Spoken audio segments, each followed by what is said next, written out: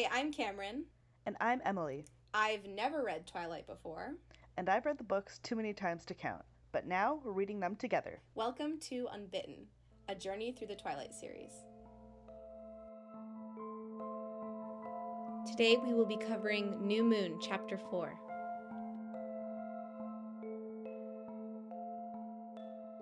Hello! Welcome back, welcome back! Ayo! What did I say the last time? Welcome to this funky fresh episode? Probably. Oh my god. Last episode was a bitch to edit. That's why it came out late on the Patreon bonus stuff. I don't even know what happened. Basically, I was supposed to edit it, and for some reason my audio file pitched too low, and it was just honestly terrifying. I sounded really, so really weird. I don't know why it sounded like that. But fine now, I guess. We got it uploaded. But anyway, that's Oh my god, you know what happened? What? You know what happened since we recorded the last episode? What happened? Well, we learned about my girlfriend's newspaper entry. Oh my god, wait, hold on. Sorry, my mom is calling me and I do have to answer that legally. Fuck? Sorry, hold on. Hello. Oh, hi. Hi. I was just monologuing. Cool, as you do. My mom literally just called me to tell me a funny story.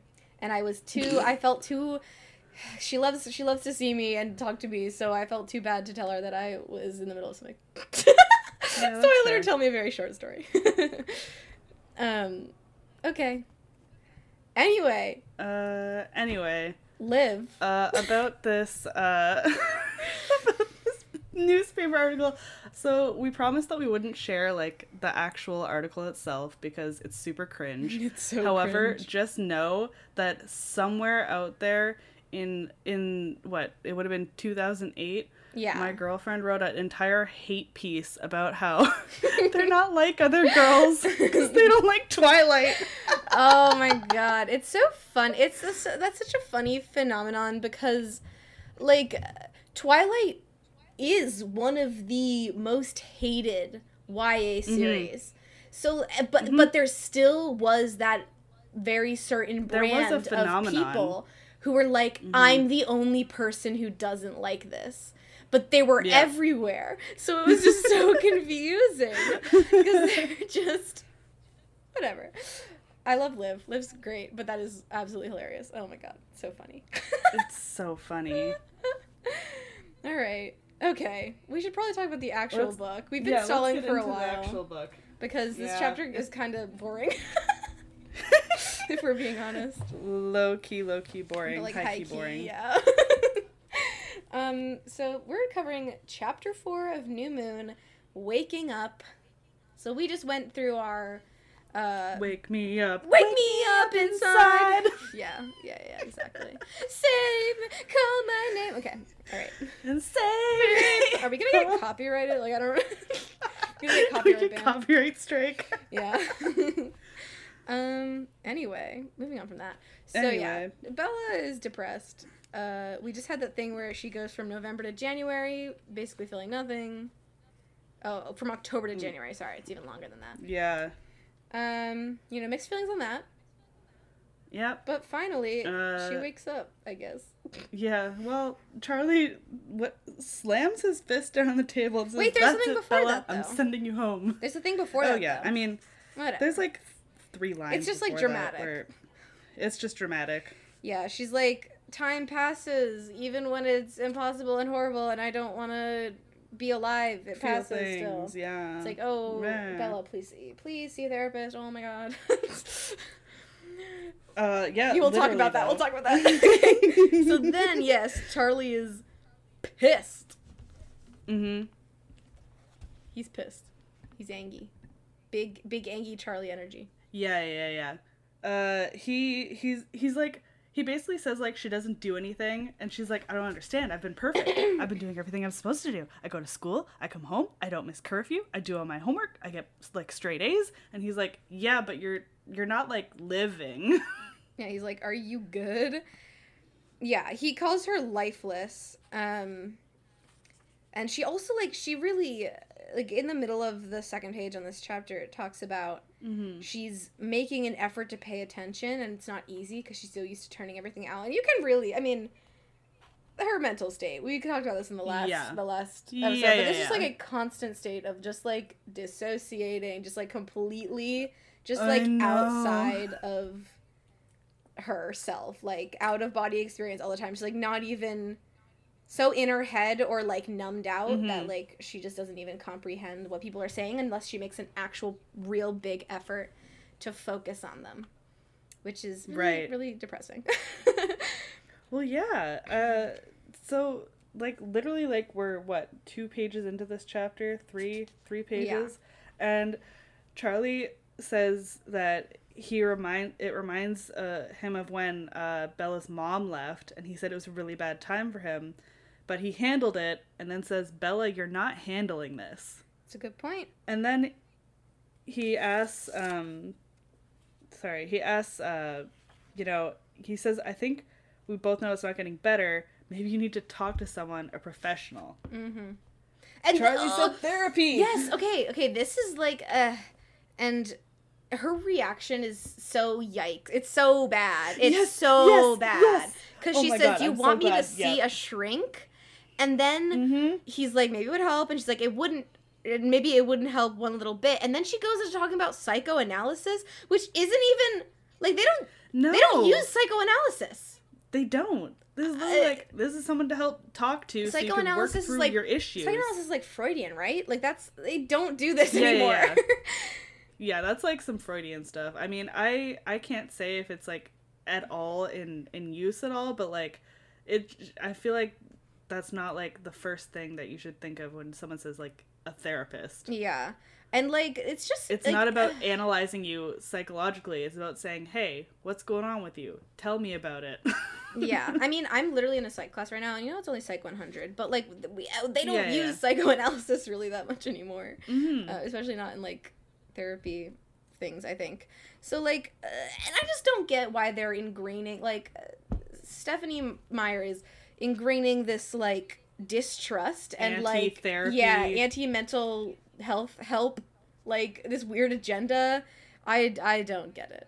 It's super this weird. Is what I notice in a lot of media. It's always like, oh, the parents are all like, so helpful and wonderful, and they're like, I just think there's something not right with you. Like, I think we need to get you a therapist because I want you to get help. And the kid is like, no, I don't need therapy. I'm fine on my own. And they're all edgy and dramatic about it. And I'm like, I think in real life, it's much more likely the kid is advocating that something is wrong, and the parents are going, I don't know what you're talking about. Yeah, it's very interesting. It's a very interesting difference in reality because, like, even if I don't know. There are definitely situations where kids are like, I'm too scared to tell my parents that I want to go to therapy. Right. Because of XYZ. And also, at the same time, it's like, even, like if they encourage you to go to therapy, they don't go to therapy for their own shit. They're like, oh, this is for kid, not for me adult. And it's like, you should not also... Not for me adult. I have no problem. Me full adult. Fathers don't know how to go to therapy. Anyway. Moving on from that. Yeah, I just feel like it's not, I don't know, the interaction itself just feels like so misguided. I don't know. And even... I get why people are reluctant to admit, like, maybe they need help, but she knows she's not doing okay. It's no secret. And I think he's genuinely showing he cares by being like, maybe you need some professional help. Yeah. And even if, like... What was I gonna say? I don't even know. Who knows? It's gone now. And then she talks about how she can't even tell the truth, which, like, I get that.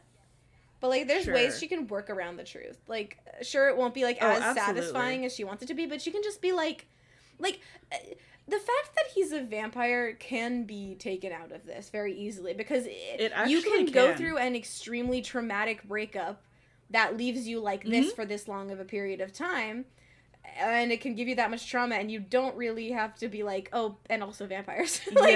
You don't gotta do that. Yeah, like, a big factor of it is, like, the suddenness and the, like, abruptness of, and total absence of him.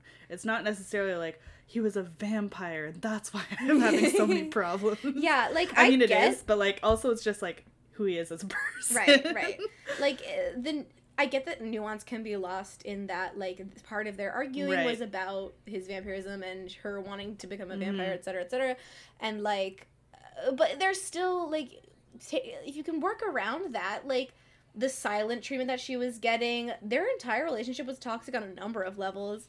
So, like, I mean, half the reason why they're split is so, like, I mean, aside from him being, like, the worst, like, aside the breakup itself, like, their relationship before had been so toxic and codependent that it's not surprising that, like, she's, like, reacting like this, and this is why she should also go see somebody. It doesn't matter whatever supernatural extra whatever there is. Like, I don't care. Go see a therapist, please. They're gonna at least help with something, like some aspect of this. Yeah, she would be better than she is now, even if it's not perfect, and she just wants it to be perfect or horrible, and that's not a productive way of thinking. Yep. Before we move on from that, I do want to go back a little bit and say she mentions, like, the first week, which neither of them mention anymore.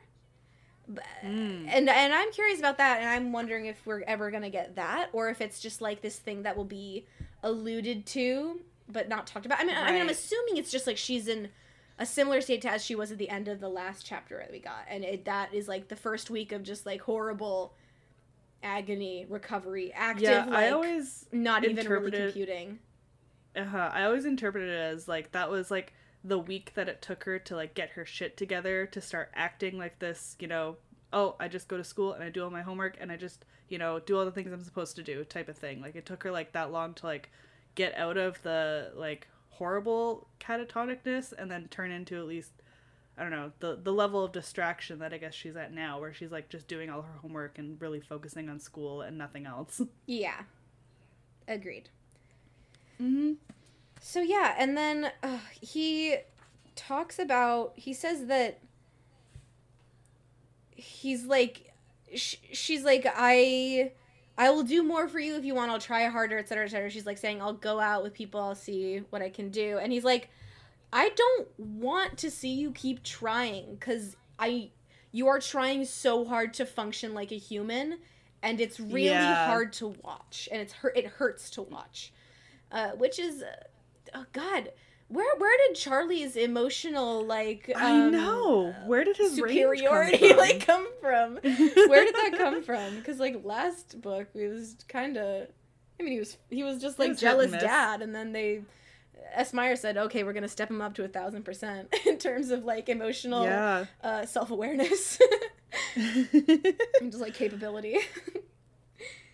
Yeah, I can only imagine, like, for him, he's just, like, feels helpless, doesn't know what to do, and he's like, I gotta dig down and find something inside of me to say something here, because I feel like he's generally, like, just, like, awkwardly, like, watching and hoping that something changes, and he reached breaking point, because it's been months. Yeah.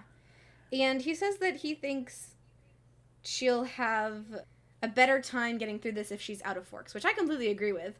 The entire reason she was in Forks is because of Edward. So, well, and she's staying because she keeps, like, there's some part of her inside of her that's, like, hoping he's gonna return, and she doesn't want to be away in case that happens, or, like, whatever. Like, she has some attachment to, like, Forks because of him specifically, and she needs to get out if she wants to get over that. Yeah, but clearly, I mean, this is the thing, that clearly she doesn't want to get over it. She doesn't want to get over it, exactly. Like, yeah, she's struggling. And then she talks about she's trying to make all these dumb excuses, like, last semester in school, that makes sense. Crowding Mom and Phil, bullshit. Florida's too hot. You lived in Arizona. You're from Arizona. You literally hate Forks because of the cold and the rain. Shut up. It's so funny. Yeah, and then Charlie's like, bro, we know what's going on. You're just waiting for him, and it's not gonna happen. And you need to stop. It sucks because I completely am on Charlie's side here. But I also, like, teen angst, whatever. Like, I get it. But also, So she makes a promise, because she's about to head to school, of saying, you know what? Fine, I'll make plans. I'll ask Jessica to go out and do something. I won't be home tonight. And he's like, that's not what I'm asking for. She's like, nope, I won't be home tonight. Sorry, bye. And she's like, I guess I gotta make some fucking phony plans. I don't know. It's so weird. Oh my god. Which, this is so awkward because so she goes to school, she spends some time in the parking lot because she got there too early, just doing calculus which homework, I have she to... doesn't want to think at all. She's the get busy to keep depression at bay type, which, like, I feel on a spiritual level. It's just like, dive yourself into any of your schoolwork to just avoid the fact that you're sad. And that is something that I think people can definitely relate to. I sure as fuck can't. I can. That's all I fucking do. I've got great grades. Wonder what that means. I'm fine. We're all fine. Everything's good. So she goes to class, and the first thing she says is she tries to talk to Jess, and then Jess turns around and goes, "Are you talking to me, Bella?" And it's like, oof. You know, she hasn't said like a word to any of her other friends this entire time. Like, she's completely alienated them. Yep. Classic depression move. Yep.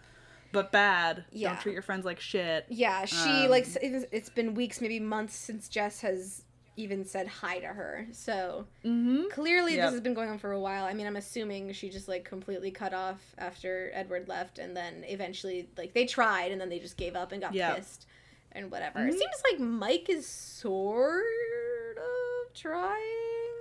Yeah, I think he's definitely, you know, he's got a concern. Yeah, it says he has an anxious expression, which he seems like he knows something is up and he does not know how to deal with it. So he's just like, let's just keep each other company at work. Yeah, that's great, perfect. Yeah. That's how I help, right? He's trying. He's trying, and I appreciate that. I'll give it to that. So yeah, then she's like, you know, do you want to go to a movie? Just, again, why are you asking me? It's just like, oh, fuck. Yeah, it's rough. This entire, it's so rough. Because, like, and we'll see it more, but it's like, Bella's being a shit friend. Mm-hmm. But also, Jess is being so cruel. Yeah. Neither of them are in the right here, and both of them are wrong, and also both of them have valid reasons for what they're doing. Yeah. Which totally agree. S. Meyer, this is pretty good. Like sure, they're being like weirdly teenagers, aggressive, but like they each clearly have motivations for what they're doing, and I appreciate. Well, yeah, for Jessica, like, yeah, she's being like really rude. Like, why are you asking me? Oh, you're talking to me now. But she, you know, she's angry because Bella essentially stopped talking to all her friends, and now she's like, "What? You want my attention now?" Yeah, and not only angry, but also if hurt. she wasn't being, but you know, the better way to go about it is to be like, "Oh, Bella's making an effort finally. Let's try and encourage that behavior by responding nicely. So maybe we can bring her out of this." Yeah. But you know, she's hurt, so it's understandable that that's not where her mind first goes. Yeah, and people like that's the. You know, it's the ideal thing to do, but of course, like, in reality, people aren't always going to do that. People don't act ideally. Yeah. Mm-hmm. So, totally understandable on both sides. She mentions that she was thinking about driving to Port Angeles and back by herself to make sure that her odometer, is that how you say it? Was reflecting the correct mileage in case Charlie checked. And I was like, oh god, Charlie, you were doing so good this chapter, and then god, this like creepy protective parents shit. Weird cop thing came out. And, or just like protective parents in general, like overbearing helicopter parents, like checking up on everything. Like, if he's doing this, he seems like the type that would go through her room and look for her journals, you know? Right. It's just creepy. Anyway. Disgusting. We hate it. We hate to see it. So yeah, they're gonna see a zombie movie. God. Because Bella wants to avoid anything to do with romance, which, like, she even says, what is it? When in English class, she was so happy that they were doing Animal Farm. Like, I would love to read about communism. At least there's no romance. It's pretty funny. Yeah, so they're gonna go see a zombie movie, and, you know, Jess is like, she smiles at her with tentative friendliness before leaving, which is like, here I'm like, good job, we're doing something. She extended a little bit of an olive branch. Working in the right direction. And as we'll see later, it goes completely the opposite way again. But we'll get to that. So here, she also, like, it's so interesting because Esmire sometimes is just so terrible. And then, I mean, we've talked about this a lot. Every once in a while, she just hits something so well. And I think some parts of Depression she really hits perfectly. Like, she talks about the thick haze that blurs Bella's days, where they all just kind of, it's very confusing to her because it all, like, blends into each other. Yeah, she doesn't have any specific memories that she can hold on to. It's just like, oh shit, time passed? Where was I? Yeah, exactly. So, like, that's just, like, a little thing that I noticed that was very interesting. And then later down that page, it's a great literary device that she uses, where she, instead of saying that she's avoiding thinking about the garbage bag with the present from her birthday and the stereo where she took it out and, like, the horrible, like, bloody mess her nails, but she's saying, I didn't think about this, I didn't think about this, I didn't think about this, like, trying to convince herself that she's not thinking about it, when obviously it's always right on the edge of her mind and she's constantly pushing it out. This is actually a really common, really, really good literary device, writing device that people use. It works really well here, I think. Definitely, yeah. I mean, you get that full sense of how much of an active denial she is taking part in with herself. Of, like, every day I have to consciously be like, don't think about that, don't look at that, don't think about that, don't think about that. Right. And yeah, so, you know, I can understand why she's got this whole, like, basically not alive vibe going on, because she's spending so much of her mental energy just trying to keep it together. That, you know, there's no room for expressing any other emotions or participating in her life in any way. Yeah. Oh, God. And I was just thinking, also, the bloody mess my nails had been when I'd finished clawing it out of the like, she clawed the stereo out of the dashboard, probably breaking a few things. Probably during that week 1 thing, you think? Yeah, for sure. And that's just, like, it's again, a good allusion to something that had happened without taking you too much into a past trip or taking you, you know, making it too much of a thing. It's just mentioned, and it's mentioned that she has to actively avoid it, which is, I just think it's really well done. That's a good little section. We're not getting, like, big flashbacks and memories. It's just, like, one line that kind of, it keeps reminding us what her mental state is and has been this whole time. Yeah, and also how she's, not only how her state has been and is and what she's done, but also how she, at the same time, while still being in that state, is actively, like, trying to push out the memories when she was also in that state. Like, she's constantly, I mean, again, this haze, like, she's denying everything around her, right? Yep. Okay. Anyway, moving on. Since when does Bella listen to rap? That's so, oh God, it's so funny. It's such a, it's an interesting, very white 2000s way of talking about rap. Oh my God, I know. It is like, oh, you listen to this? It's just such a closed-minded, like, casually racist way of talking about this genre that is, you know, predominantly made by Black people, and you see this a lot. And so it's just, it's a very small thing, and I don't want to get too much into it, but it's just, like, her disgust for rap in general and her dislike of it, and her being like, you listen to rap as if that's, like, a bad thing. It's interesting. It's telling. And it's just, like, slid in there so casually. And it's a very, I don't think it's not as common now, but it was definitely a thing in, like, the 2000s, right? So then, God, she tries to talk about Mike, and she's like, that doesn't work. Because she's trying to get Jess to just start talking, because when Jess starts talking, she just keeps talking, which is so relatable. I am the same.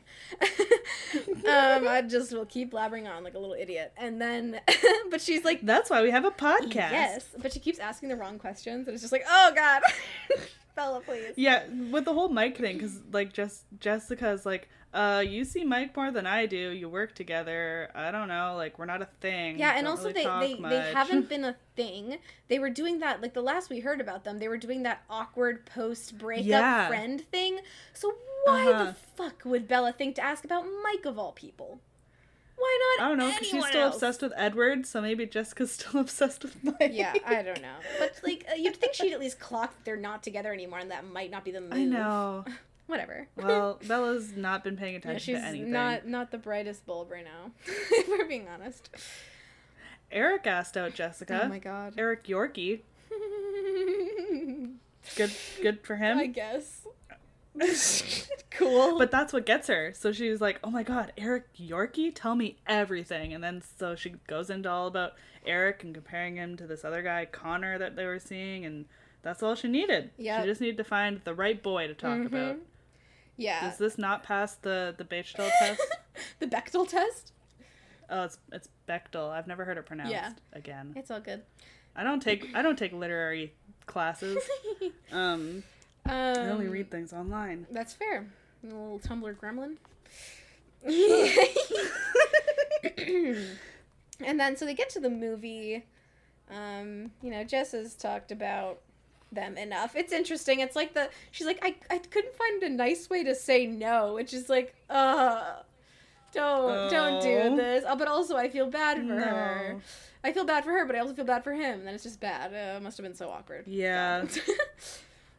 I would say I've always regretted the moments where you feel too bad to say no and go through with it. Yes. And 100% of the time wish, like, just say no. It's way better than the agony of actually going through with a date. Yeah, it's not even just a date, but just like any sort of plans or things you can say no, and that is such a valuable thing that I have learned.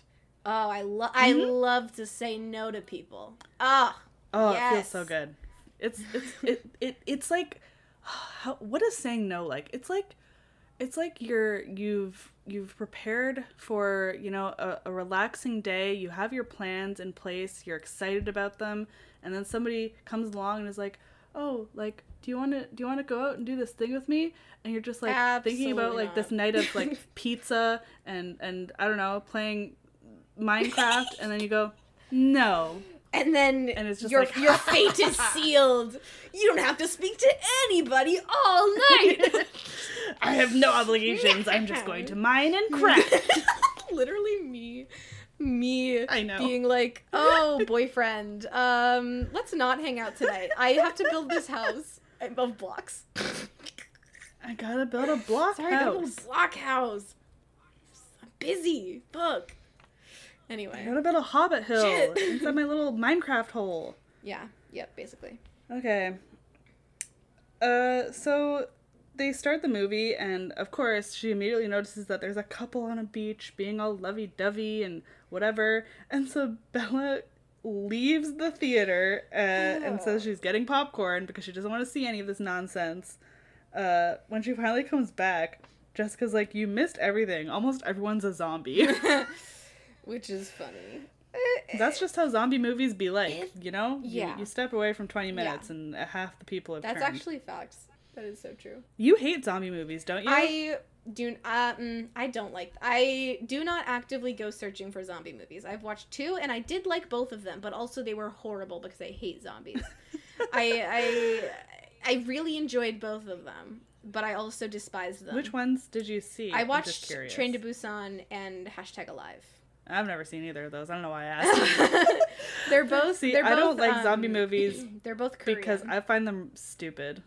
I think they are... That's the other thing, is that I think they're generally stupid. I think they're unnecessarily, like, just weird. Like, I don't know. But Train to Busan made me cry. #Alive was very funny. So... I did like them both. You know what? I'll say the only valid zombie movie is Zombieland. I don't even know what that is. It's an intentionally like comedic zombie movie. I see. It's ridiculous and it's silly. The most of the zombie content I've consumed is Plants vs. Zombies. Oh, Yeah. That's a spooky one. Yeah, terrifying. Sometimes it's so scary I have to turn it off. Can't play the game, too scary. Shut up. So she gets popcorn for 30 minutes. Yeah. So then she makes a rather startling comparison, which I found interesting that she identified this way, is she was watching a zombie shambling across the ground, and the scene keeps switching between a survivor screaming at the zombie and the zombie getting closer. And the problem is that she realizes that she actually resembles the zombie more than the person who's screaming, like the human person. Yeah. Because she has been a zombie for this entire time. Zombie Bella. Zombie Bella. Hashtag Zombie Bella. Hashtag Zombella. Zombella. Zombella. That sounds like Zoella. Cruella de Vil. That was fun. That was some fun rhyming we were doing. Anyway. But yeah, this is really, as much as we're laughing about it, it's fucking depressing that she's, like, identifying with a zombie more than with a human. That's fucking rough. It's funny that, but she does, it was ironic, all things considered, that in the end I would wind up as a zombie. Yeah. It's just, like, she wanted so bad to be something supernatural. To be a monster. And it's like, oh, she's zombie. Okay, cool. Interesting. Yeah, it's good. Just never a grotesque animated corpse. That's not what she ever pictured. Yep. Here's the other really good line that I like in this chapter, which is not necessarily evocative. I just think it just made me go like, damn. It was depressing to realize that I wasn't the heroine anymore, that my story was over. And it was like, damn, it really feels like she's not the main character anymore. Yeah. She's lost main character status. Don't worry. She'll meet some fun werewolves and have a different new main character is Jacob Black with short hair. Yes! Jacob Black with finally a good haircut. Where are you? I know. When does he come in? I know you're there! Me yelling at my copy of Newman. I know you're in there, Jacob! Where are you? Yourself. Show yourself. And I'm so sorry. Where are you? Okay, anyway. Not yet. We'll have to wait on him, Not yet. The movie's over. Bella leaves before she even sees the end. And Jessica's like, was the movie too scary for you? And then Bella's like, yep, guess I'm just a coward. Which I find funny. Yeah, and Jess points out that, like, she wasn't even really reacting. She just left. She just doesn't know why she left. She's like, yeah, I am zombie. Yeah, she is zombie. I zombie. Oh, shit. God, we're so good at this. I don't know what we're doing, but we're good at it. Yeah, and then Jess is like, yeah, I bet we're gonna have nightmares, and then Belle's like, yeah, but she's in her head, like, not about zombies, which means I'm assuming if and when she sleeps, she has just, like, these horrible nightmares about Edward leaving her, which, yeah, that checks out. I mean, think about how much, very, very specific, highly relevant to her situation dreams Bella always has. That's true, that's a good point. Like the aging in the mirror. Yes. So, Then we take a turn. Yeah, this is so fucking strange. But also, like, can they not go to Port Angeles once without almost, like, getting themselves hurt or being victims of men in some way? PSA, don't go to Port Angeles. That's what we're learning here. Just never go, because she's gone twice. And the first time she was actually, like, almost assaulted. And the second time she, like, tried to make it happen, which is terrifying. But yeah. So she notices that Jess is much more tense, and she's like, oh, what's happening? Oh, we're on an unlit sidewalk, so they're in a very dark area, and they can see ahead the McDonald's they're going to, which, interesting choice. Product placement. It's really funny because it's just so interesting how in Twilight they went to this very specific niche Italian restaurant, and now she's going to McDonald's. Yeah. So this is very different. And also she typed into a search engine, but not Google. Yes. But now it's McDonald's. We're allowed to say McDonald's now. We made it. S. Meyer said we can say McDonald's. So let's set the scene. Bella sees some sketchy dudes outside a bar, And she immediately thinks, oh, this is like deja vu, which we just talked about because of her last unfortunate incidents in this fucking town. Yep. And instead of being like, ooh, deja vu, like, this is bad, I'm gonna walk away, she's like, I think I know them. I'm gonna walk towards them. I'm just gonna check this out. I'm just gonna survey the land, see what's out. See what's up over here. Yeah, at the bar. And like, they don't.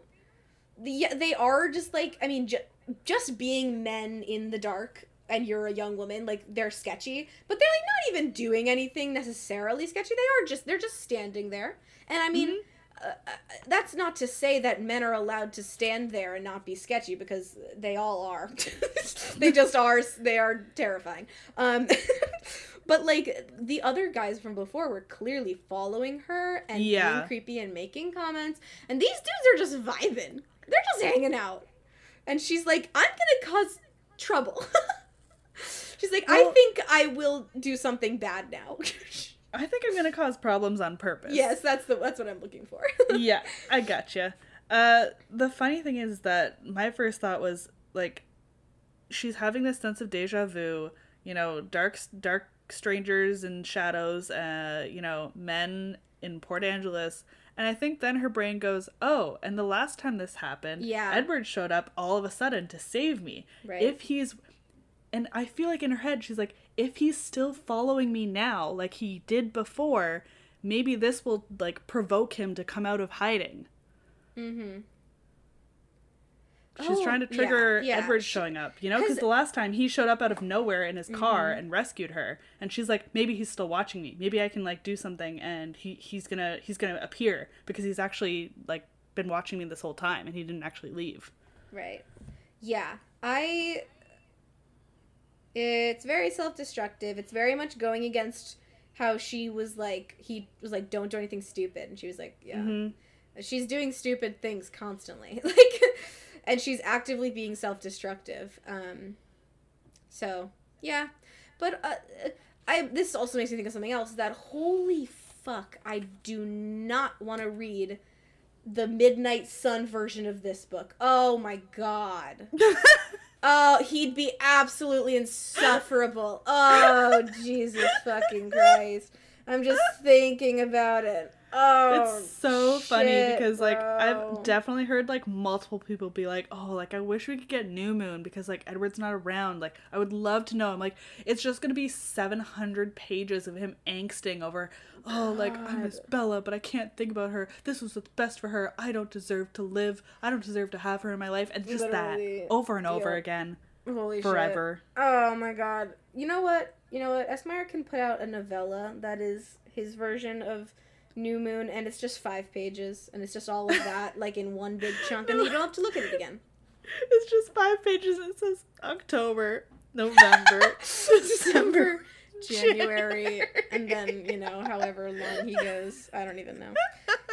Oh, boy. God, it would be fucking insufferable. I'm just thinking about it. You can't see me, but I'm, like, rubbing my eyes in tired pain.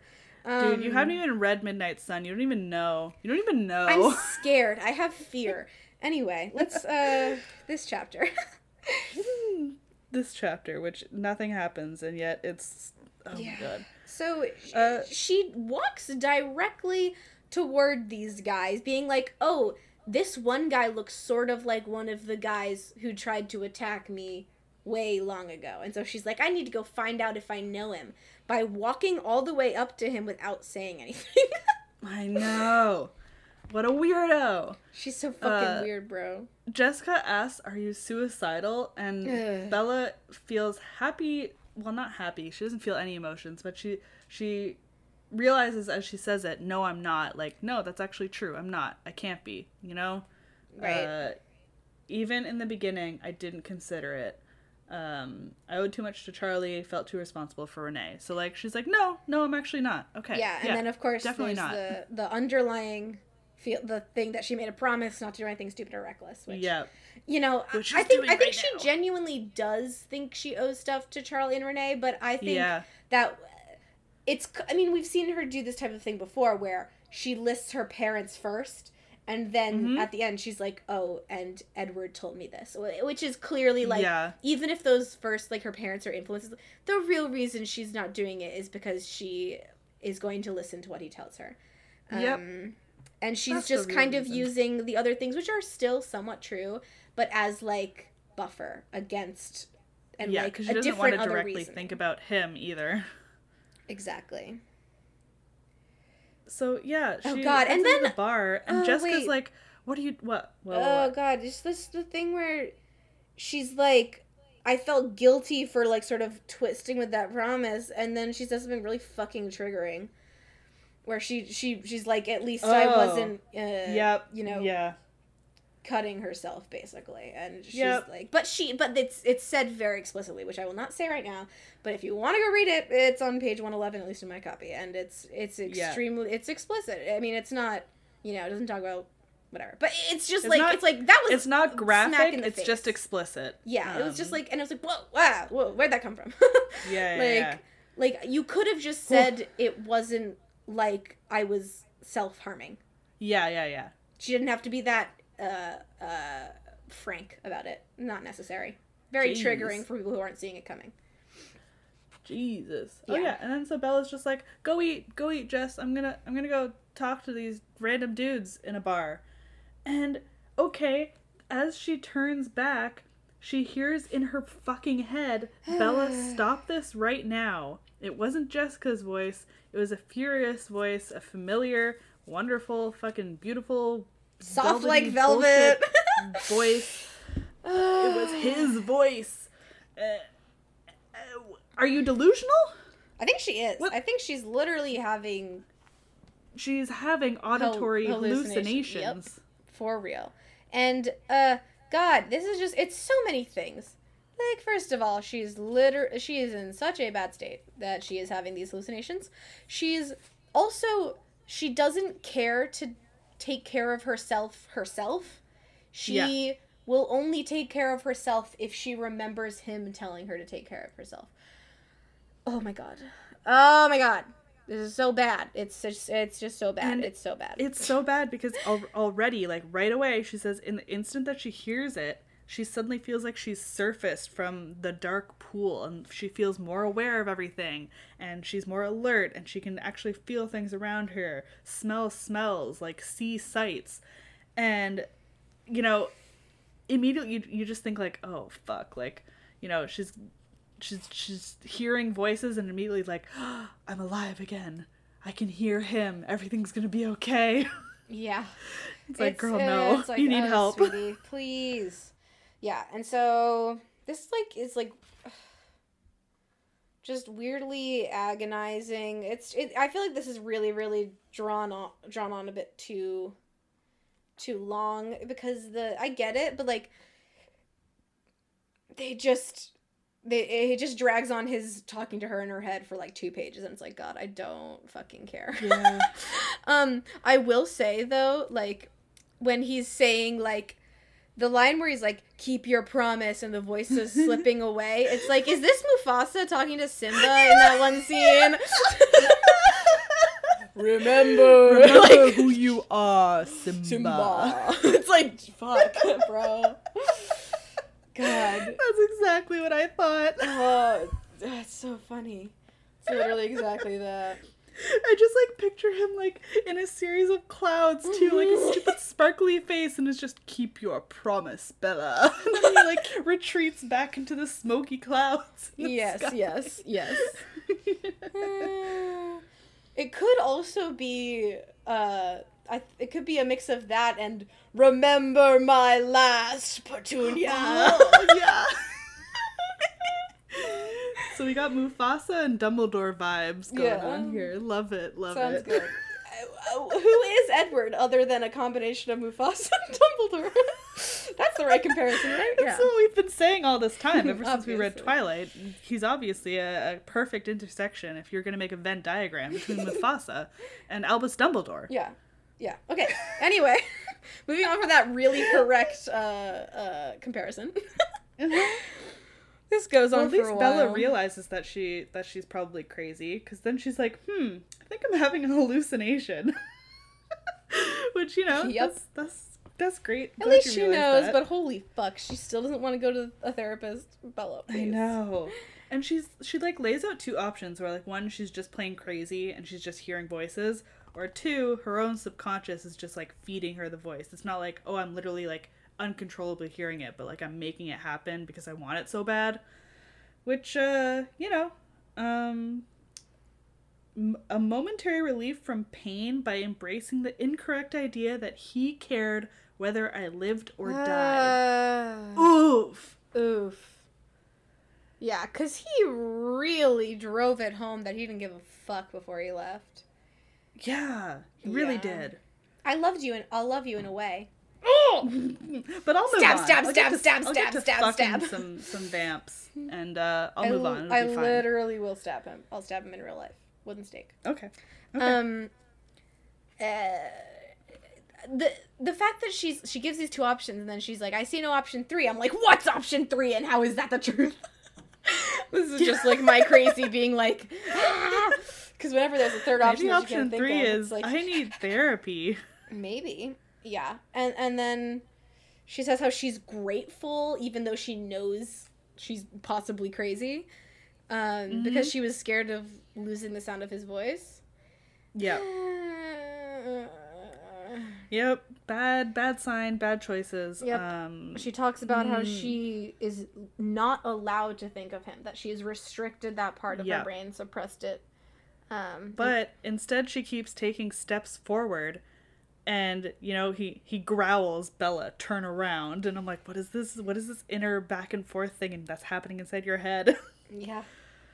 I don't even know. It's so, weirdly vivid. I don't know. It feels odd. I know, because it's not even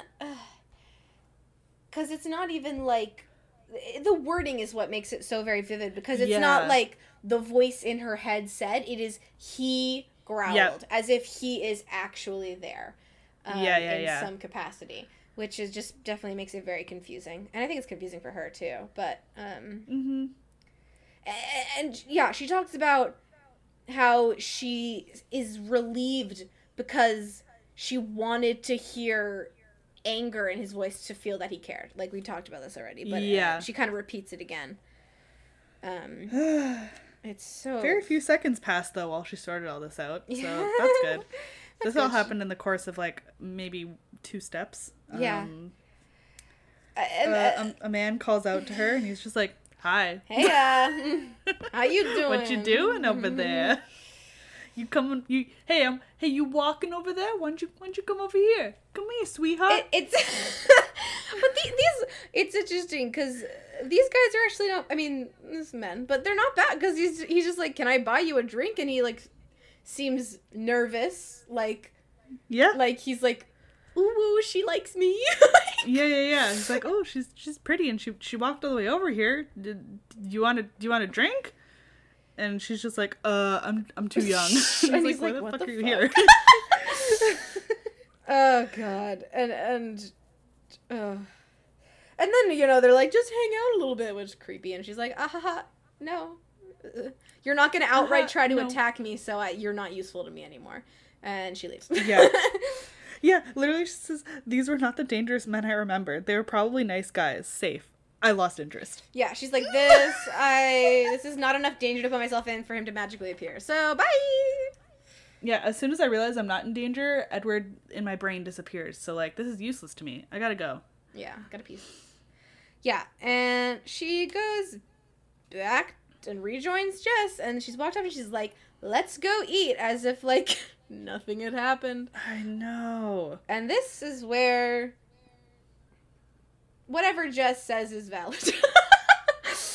I don't... Oh, yeah. Jess calls them psychopaths. They could have been psychopaths. You don't know. And she's like, you're so odd. I feel like I don't know who you are. And, even though these words are, harsh, I do, I don't think she crosses necessarily any lines. And I think her reaction is pretty valid for, being in that situation. Also being... because she's not completely safe of this. She's also a teenage girl, and she was clearly tense and scared. And that made her even more scared. And her friend just did something absolutely reckless and could have gotten her in trouble too, and her in danger. And so of course she's pissed, and of course she's gonna, then turn up the volume in the car just so that they can't talk to each other because she's mad. Like, I get it. I understand why she's, like, it's not the nicest way to react, but I get why she's doing it, because Bella put both of them in danger there, and that wasn't okay. And it probably scared her on multiple levels, in terms of concern for herself, concern for Bella, and concern for just Bella's, like, mental state, right? Yeah. All of those things combined, just, yeah. So awkward, so uncomfortable, and, like, just coupled with, like, the weirdness of, like, the night where it's just like, what is even happening? Like, Bella's talking to me all of a sudden. Now we're going to see a zombie movie, except she was outside of the theater for, like, half of it at this point. And now she's walking towards guys she doesn't know, and we're way older than her. What is going on? Oh, God, it's so weird. So, yeah. They go to McDonald's. They go to McDonald's. It's, like, great. And then Jess, like, literally doesn't even talk to her. Like, Bella tries to make conversation, and Jess is just not having it. And then they go home. And remember how this drive is, like, supposed to be an hour? Yeah. And she has the volume up for an hour? Mm-hmm. But also, she says that the ride had not taken long, and short as it seemed. Anyway, I'm confused. We know that Esmeyer cannot do math.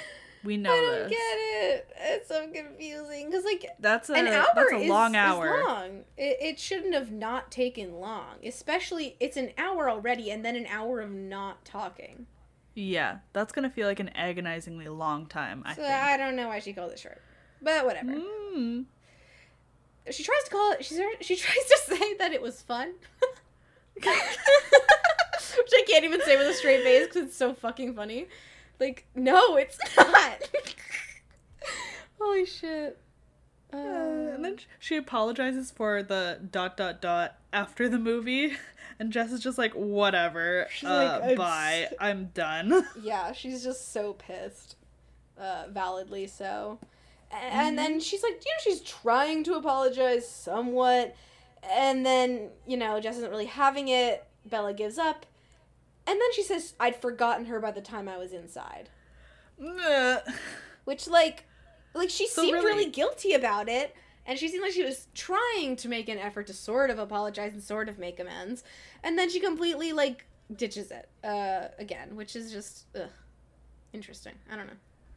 Yeah, it really gives the whole overall vibe that she was just using Jessica to... Yep. To appease Charlie, and she didn't really care if Jessica was there or not. She wasn't there to spend time with Jessica. She was just using her as a distraction. Right. And as a way to just fill space. Her. Yeah. Yep. And to try to prolong her sadness by continuing a ruse with Charlie. Yeah. Uh-huh. Charlie's pissed because Bella shows up late, and she's like, I said I was going out with Jessica, and he's like,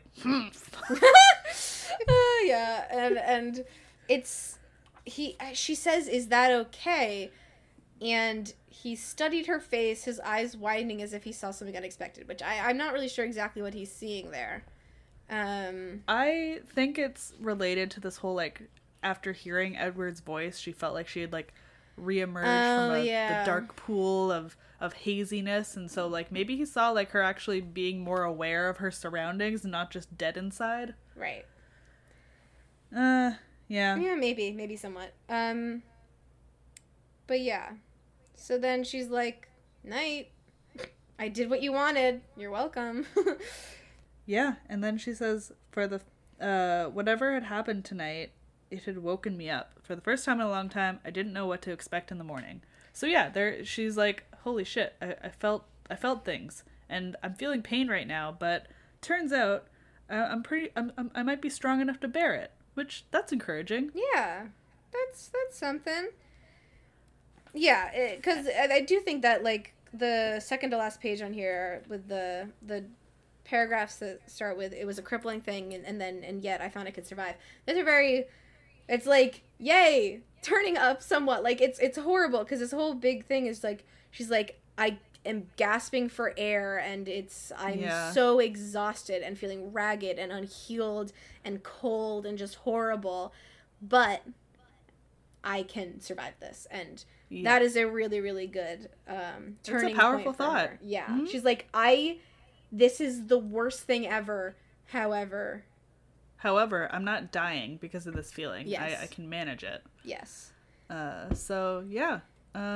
Jacob Black, where are you? Where the the return of the filler chapters. We're there. We're at this point, and I hope the next chapter is not a filler chapter, or I'll punch S. Meyer in real life. That's a promise. Sounds like a threat to me. It's a threat. Oh man. All right. This was a good chapter. Well, I'm glad we've moved on to one chapter per episode. I was kind of worried about this one because it is such a. It's not a nothing filler chapter, but it is somewhat of a filler chapter. Yeah. She does have some like developments, but it's still very filler-y. But we still, we still managed to talk it out. So I'm glad, and I think this new thing is going to work out. Schedule. So thank you for everyone for being understanding about it, and I think that's actually going to be a lot better because we can talk more in depth about every chapter. It's not as exhausting of recordings for us. This feels a lot more manageable. So absolutely. Wow. Had fun. Wow! I'm excited to see what happens next. I'm gonna read it tonight, maybe. I don't know, something. Oh. Sometime soon. The next chapter. We used to do teasers, didn't we? We say. Oh yeah. Next chapter is chapter 5. Cheater. Uh-oh. Well. What? Well. We know Bella's not in a relationship, so who's a cheater? Who's a cheater? And is it a relationship cheater? Is he cheating at poker? Cheating at a test? Cheating on a test? We'll see. Who knows? Guess we'll have to find out next time. Oh boy. All right. Bye. Bye.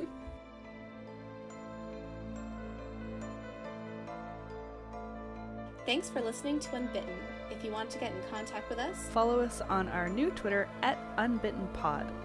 And for now, the rest is still unbitten.